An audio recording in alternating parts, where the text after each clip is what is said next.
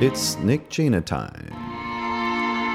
I'm Nick Jana, and I'm reading from my book, which is entitled Get It While You Can. Sadness, a Field Guide. I don't want to say that modern life is a jungle, that we have tamed the wild of nature in creating our civilizations, and yet allowed the random and the chaotic to remain. That although we might not fear the tiger and the boa in our daily walks, we still have great monsters to fear, monsters that we have neither the guns to shoot nor the armor to protect ourselves from. Nor do I want to imply that I have walked farther, faster, stronger, or that I have seen more. I haven't seen anything. I've felt a smoldering unease in my gut on warm August evenings, and I have danced with a pretty girl once or twice. However, when arriving in a new city, some orientation is welcome to even the most seasoned traveler. And I've been to this city, I know my way around. I offer you some points of interest.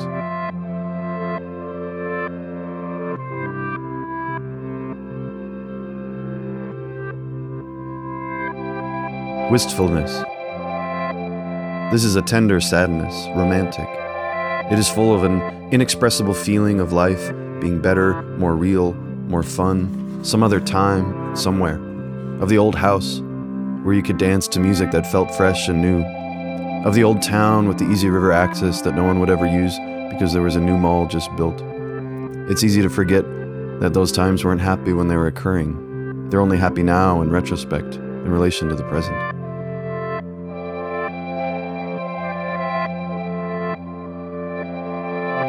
Lethargy. This is a poor excuse for sadness. This is dragging a sack of tuba bells behind you. Where are you taking them? The world is a narrow sidewalk. Look behind you at all the eager people who can't squeeze by, who just want to make it to the end of the block to buy a burrito. These are the prisoners of your lethargy.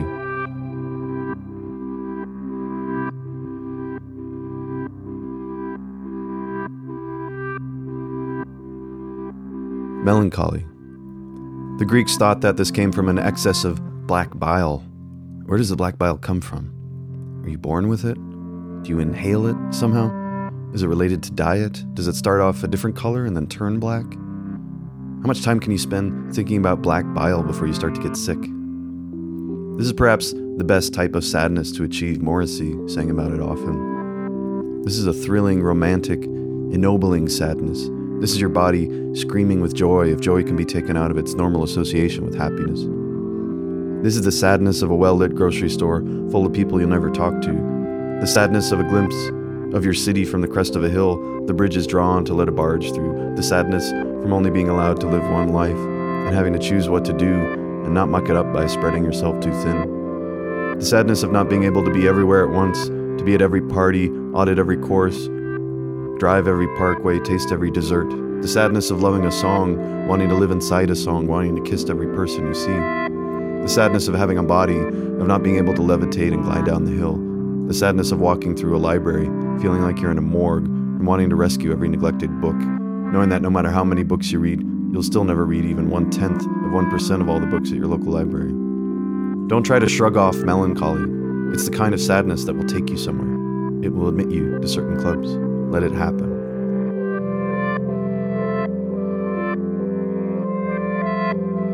Despair. At least it's not permanent. Embedded in its DNA is the knowledge that it is an aberration and that there will soon be a correction, a return to the mean. It is perhaps the only time mathematics can help you get out of a sadness.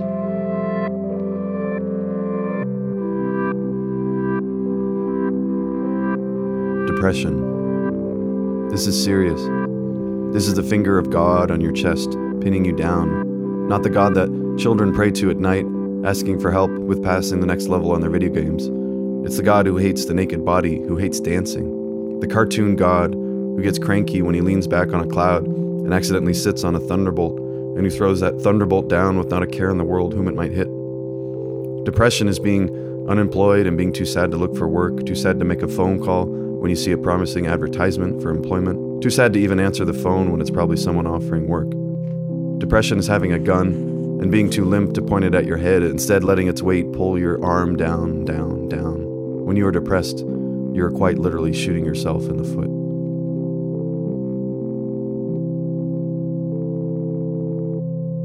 Misery.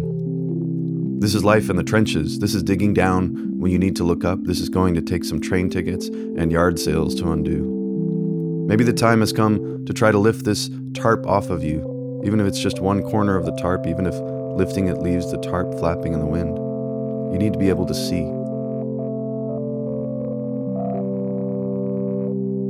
Torpor. This is livened by the dictionary's whimsical suffixing of the word for adjectival use into the word torporific. Regret. Time is not a boomerang. Time is not TiVo. Time is not an airport shuttle. Time does not loop around and come back for stragglers. Time does not exchange your ticket if you slept through the boarding call. Time is not a pigeon with a compass in its beak. Time doesn't know where it's going. It doesn't care. Time cuts through canyons and farmlands, through homes and cities. Time takes the easiest route. Regret implies that time has some sort of culpability. Time takes no such responsibility. Time issues no receipts. Time is a barreling locomotive on the loose, sliding down the tracks into what you thought was a station, but is really just a phone booth, a drinking fountain, a pile of stones. It's a cardboard cutout of a shelter. It's a soggy spoonful of discount cornflakes. Guilt. This is a self-imposed verdict handed down by a jury deep inside your heart. There is no punishment, though. There is no penance, so the guilt remains. If only hard labor could work it off. If only solitary confinement could make it right. Perhaps the judgment should come with a sentence. Why not? The jury is all imagined anyway. You have been sentenced to bake a cobbler, then go to the big bookstore in town where you must buy a daily newspaper from a city you've never been to. Arbitrary, sure, but not any more arbitrary than the punishments they hand out in some courtrooms.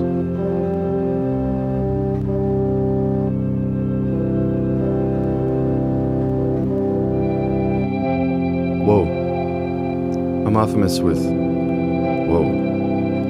It's a surprising sadness, a sadness that stops you in the middle of your walk. Whoa.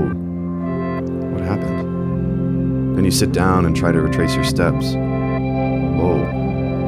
This is really something. You can't even remember how you got to where you are. Who knows if you'll ever get back. Whoa.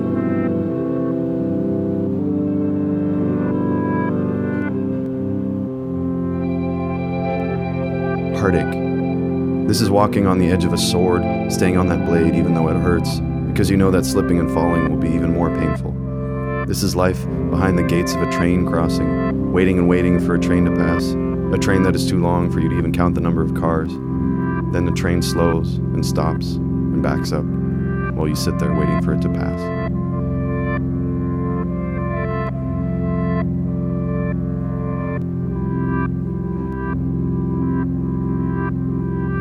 Sorrow. You can only attain sorrow if something bad has actually happened to you, which sets it apart from most other types of sadness. Sorrow is something you wear like a cloak. People can see it on you, and they don't ask you to remove it when you come into their homes from the cold. In fact, they're pleased to see someone wearing such a finely tailored garment. They look at their own clothes and realize how cheap they are. Then they turn away, ashamed that they would wish for such a heavy cloak. Dolefulness. Dolefulness makes your eyes big and round, and when your eyes are big and round, they can let in more light. At least you haven't stopped seeing. Existential sadness. Sadness about the state of being sad. This is an acknowledgement of the futility of thinking about sadness, of writing lists about the different kinds of sadness. Grief. This is something torn away from you, your fingers having curled around their heart and their soul, and then having your fingers ripped off.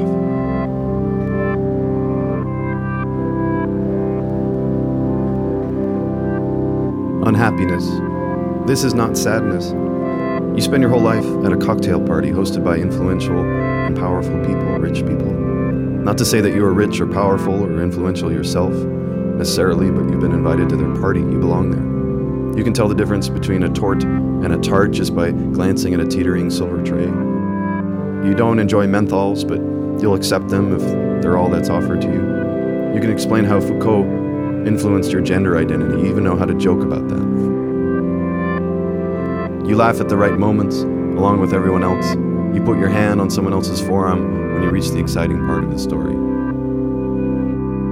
Unhappiness is when you step outside the party for a brief respite. You walk out on the veranda and are momentarily surprised at how dark and cold it has gotten since you arrived at the party. Your arms cross your chest, and you hold your shoulders in a tight shiver as you look over the hedges and boulevards. You sense something wrong. Nothing is wrong. You can always return to the party. The door is unlocked.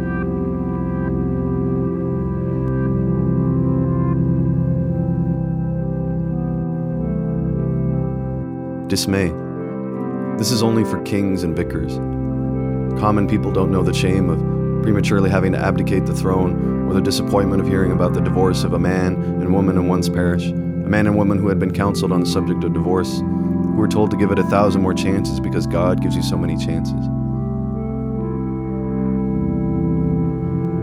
Dismay can only befall you if you own an estate or live in a soap opera. Dismay is when your fortunes have gone south and your fortunes are oil wells and dairy farms. Dismay is righteous and grand and bigger and more important than most anything, worthy of headlines just below the fold on the front pages of regional newspapers. However, it lacks the depth of almost any other kind of sadness. It is a minor league sadness striving for a spot on the roster.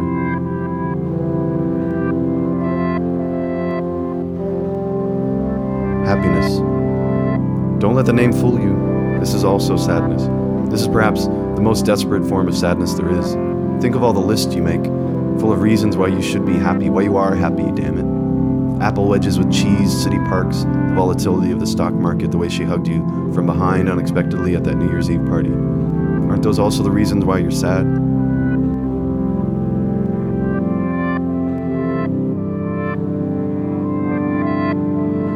Happiness is running to the post office with a mixtape for a friend, having quickly thrown on a baseball-style shirt with a number on the back because of the heat, but happiness only lasts for a moment. After all, you're running in pleated pants, which looks stupid. Any second now, you'll realize that.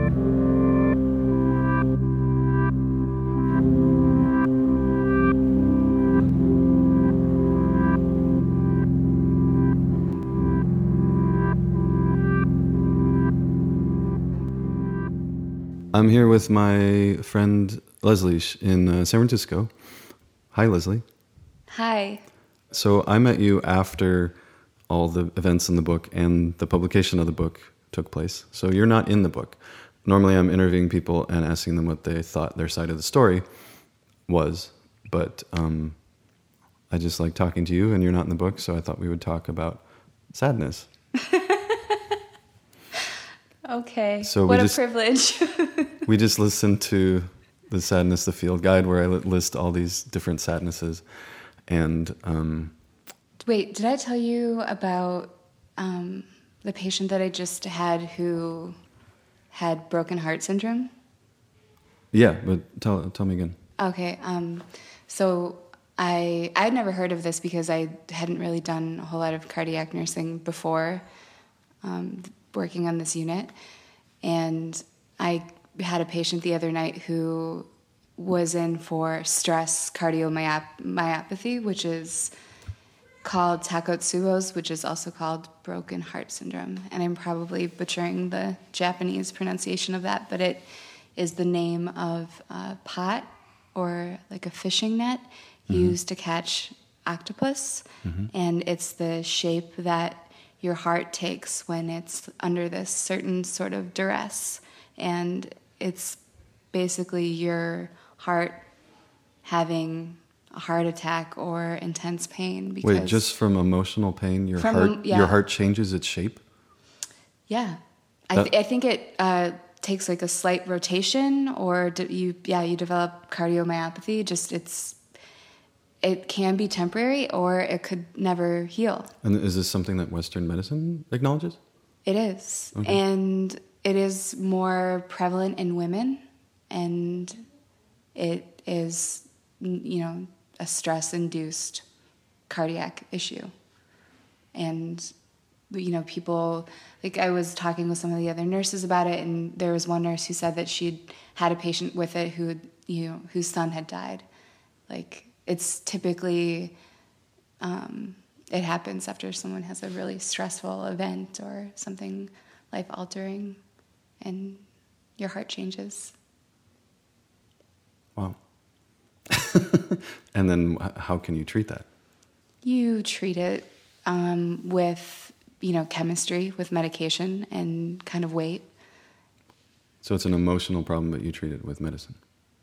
Well, are there like emotional treatments for it too? It's Western medicine. Well, yeah, I think that they probably do a psych eval, and I mean, is it literally like when someone is having, emotional issues at the hospital, we bring in psychiatrists. So, I mean, we're still in the realm of Western medicine. It's not like we have Nick Jana come in and bring his guitar and sing our patients to sleep, even though you generously offered.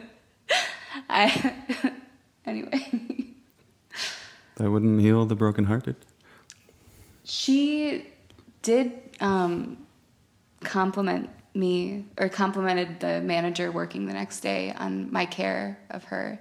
And really all I did was, sat and talked with her for a while and made sure that she got a good night's sleep. I didn't really do anything. That's something. Yeah. I guess you could say I gave a shit. That's a big deal. Mm-hmm. It's all some people want.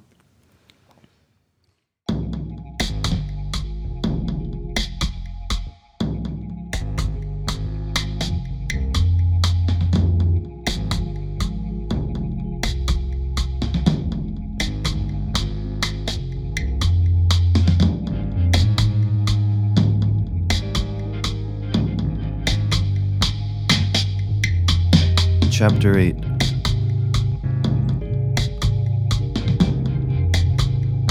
I've been fired more times than anyone I've ever met, yet never once has someone said the words, "You're fired," to me. Like so many things that happen in the movies, getting fired is less exciting in real life. I've also never heard someone say the words, "You're hired." Getting and losing jobs has always been very nebulous. At the end of an interview, someone will say, "Well, can you come in on Monday?" Looking back, I've never been sure if I've actually had any job. Whenever I hear, "Yeah, we don't need you to come in on Monday," I always have the urge to ask, "Well, how about Tuesday?"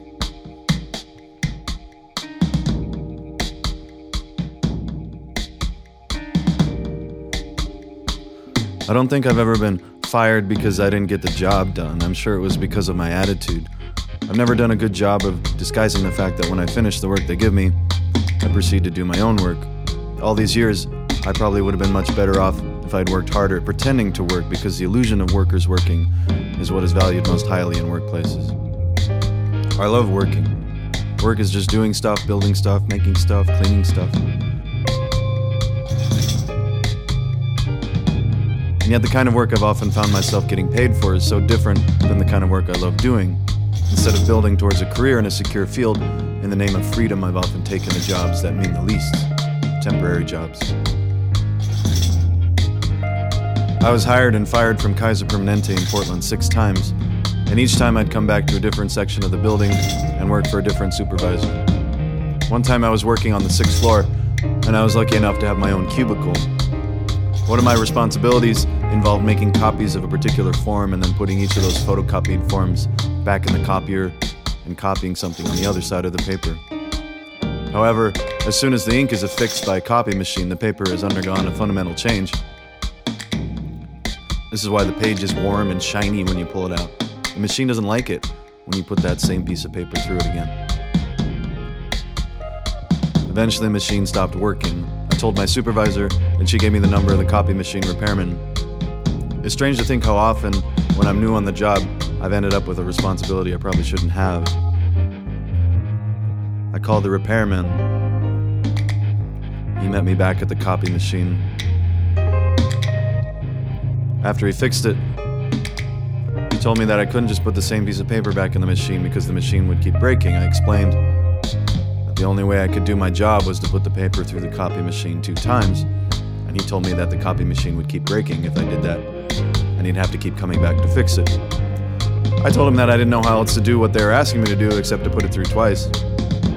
It was his job, he said, to fix copy machines, and he didn't care if it was the same machine over and over again.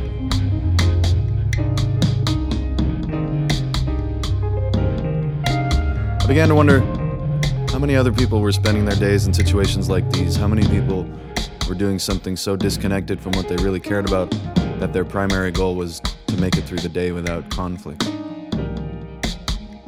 In most jobs, you can look around and find the one person who really knows what's going on. Often this is not the boss, it's just the person who actually cares about the work getting done. In every office, there is a dance of uncaring people around this one overcaring person.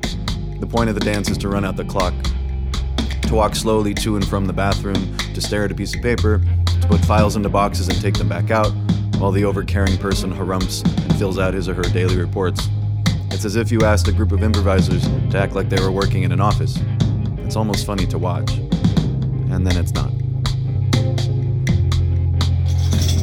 I had another job where I worked in a warehouse near the airport. Because we were working with electronics, we had to be protected from static electricity. So there was a big blue rubber mat on my desk, and I wore a strap around my wrist, which plugged into a grounding device.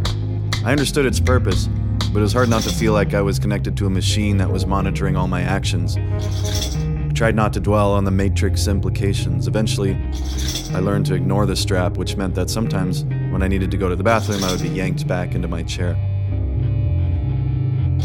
The first day at that job, about an hour in, the guy sitting in front of me turned around and started talking to the guy behind me. He said, "So I'm in this warehouse last night, right? And it's really dark, so I light a flare. And right when I do, I see this guy in front of me with a knife. I try to pull up my shotgun, but he's too close. So I hit him in the face with the barrel and he falls backward off the balcony. Then his buddy comes up behind him and I blow a hole right through his chest. It was awesome."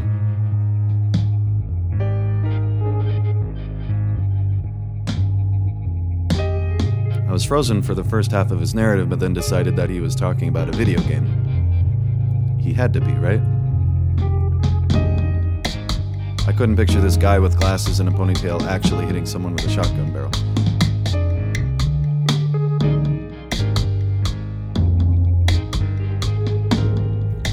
Halfway through my first day, the boss called a meeting so he could tell us about how the company was really hurting that month. The problem, he explained, was that they weren't moving enough high-revenue items. I hadn't yet figured out how the company made money, so I wasn't shocked to find that they weren't making enough. The boss said that they'd tried to think of everything they could, and the only solution was to cut everyone's hours back to 30 a week. He gave us a fearful smile and said it was just short-term and not personal. He finished by asking if anyone had any suggestions, anything at all, for how the company could make more money. He gave us a minute to think it over, or pretend to think it over in complete silence. I had no idea what the company did or how it could possibly have any money to hire people in the first place, so I just kept quiet. There are two types of temp jobs. One situation is an office that has been overwhelmed with work and has been forced into seeking outside help. As a temp worker, this is the situation you want. Everyone is glad to see you because every little thing you do is a bonus. There wasn't anyone there before you to do this work, and now, magically, you are here, taking care of it, as if a little elf has arrived to make everything easier. The other kind of situation is when you're replacing someone who's out due to sickness or vacation. This is going to be a terrible experience.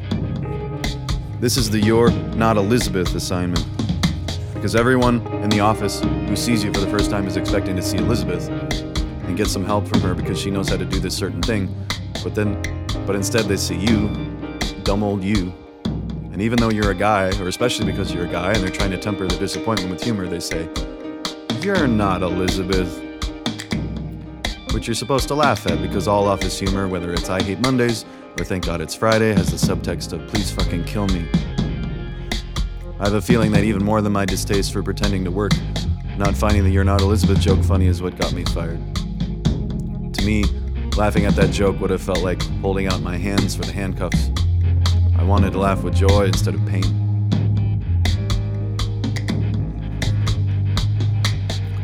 I watched the film Office Space one night after work and it was almost too much to take.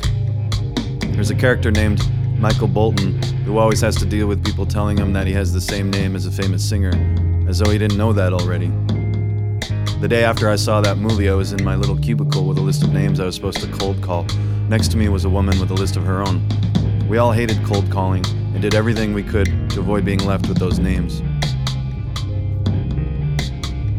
It was like we'd been asked to slaughter lambs, but at least on a farm, we'd have ended up with lamb chops for dinner.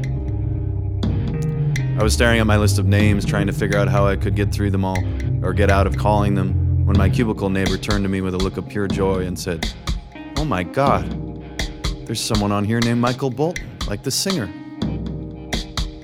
Had she seen the movie? Did she know that I had just seen the movie? My expressionless face probably terrified her, and she turned back to her phone. Later that day, the boss told me he didn't need me to come in on Monday. Just because I kept digging my own grave didn't mean I wasn't suffering. I never wanted to be fired. On the long walks home, I'd rehearse what I'd say to my wife, Amanda. I dreaded trying to explain why I'd lost another job. I guess they ran out of work for me, I'd say.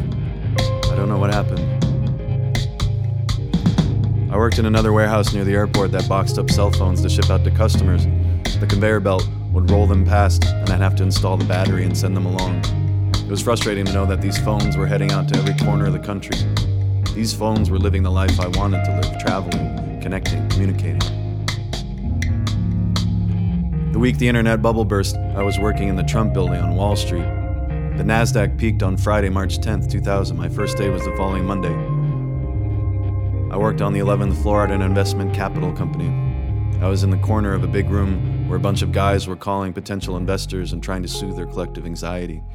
They kept telling these people that the market was really volatile at the moment, but that they needed to ride it out. They kept saying that word, volatile, all week. I bet someone came in and coached everyone on how to use the word volatile. You could see everything you needed to see about these men by how much they hunched over their phones. If they leaned back in their chairs and let their stomachs stick out, they were protected from all the chaos, or at least believed themselves to be. If they were curled up over their phones, pressing their temples, they had no contacts left to call.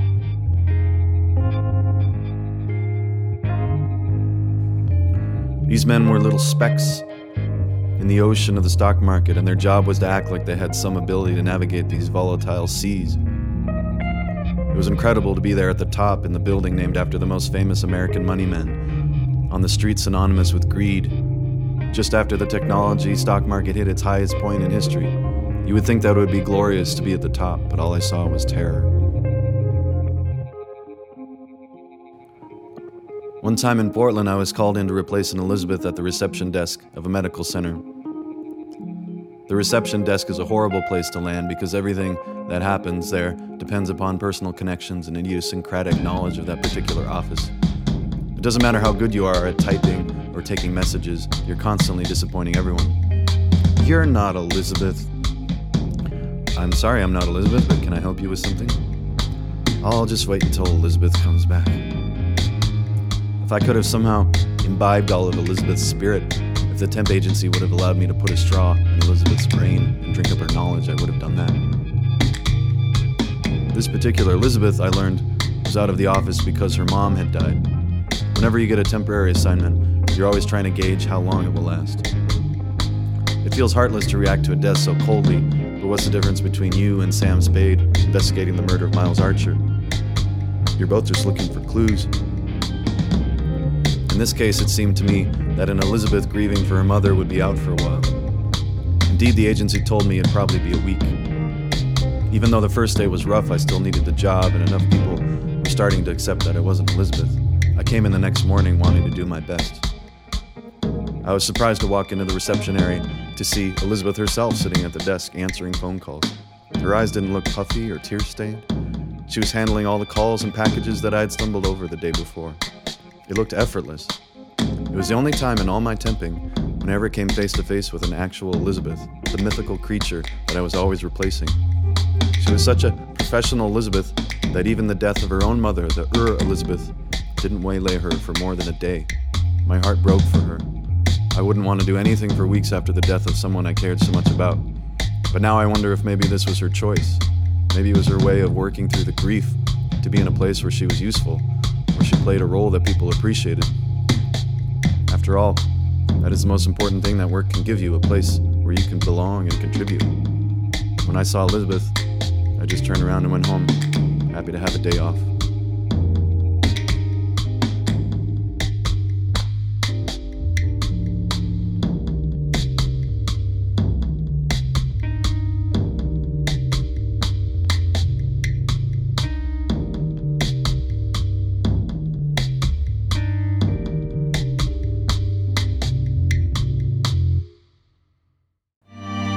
This has been Nick Jaina Time. Today I read 2 chapters from my book, Get It While You Can, from Perfect Day Publishing. All musical accompaniment written and recorded by me. This theme music, that just went away, is by Richie Green. There it is. What you heard today is what I do live around the world many times a year. If you want to see a show or help me book a show or order my book, go to my website, nickjaina.com, NICKJAINA. Don't put the A before the I.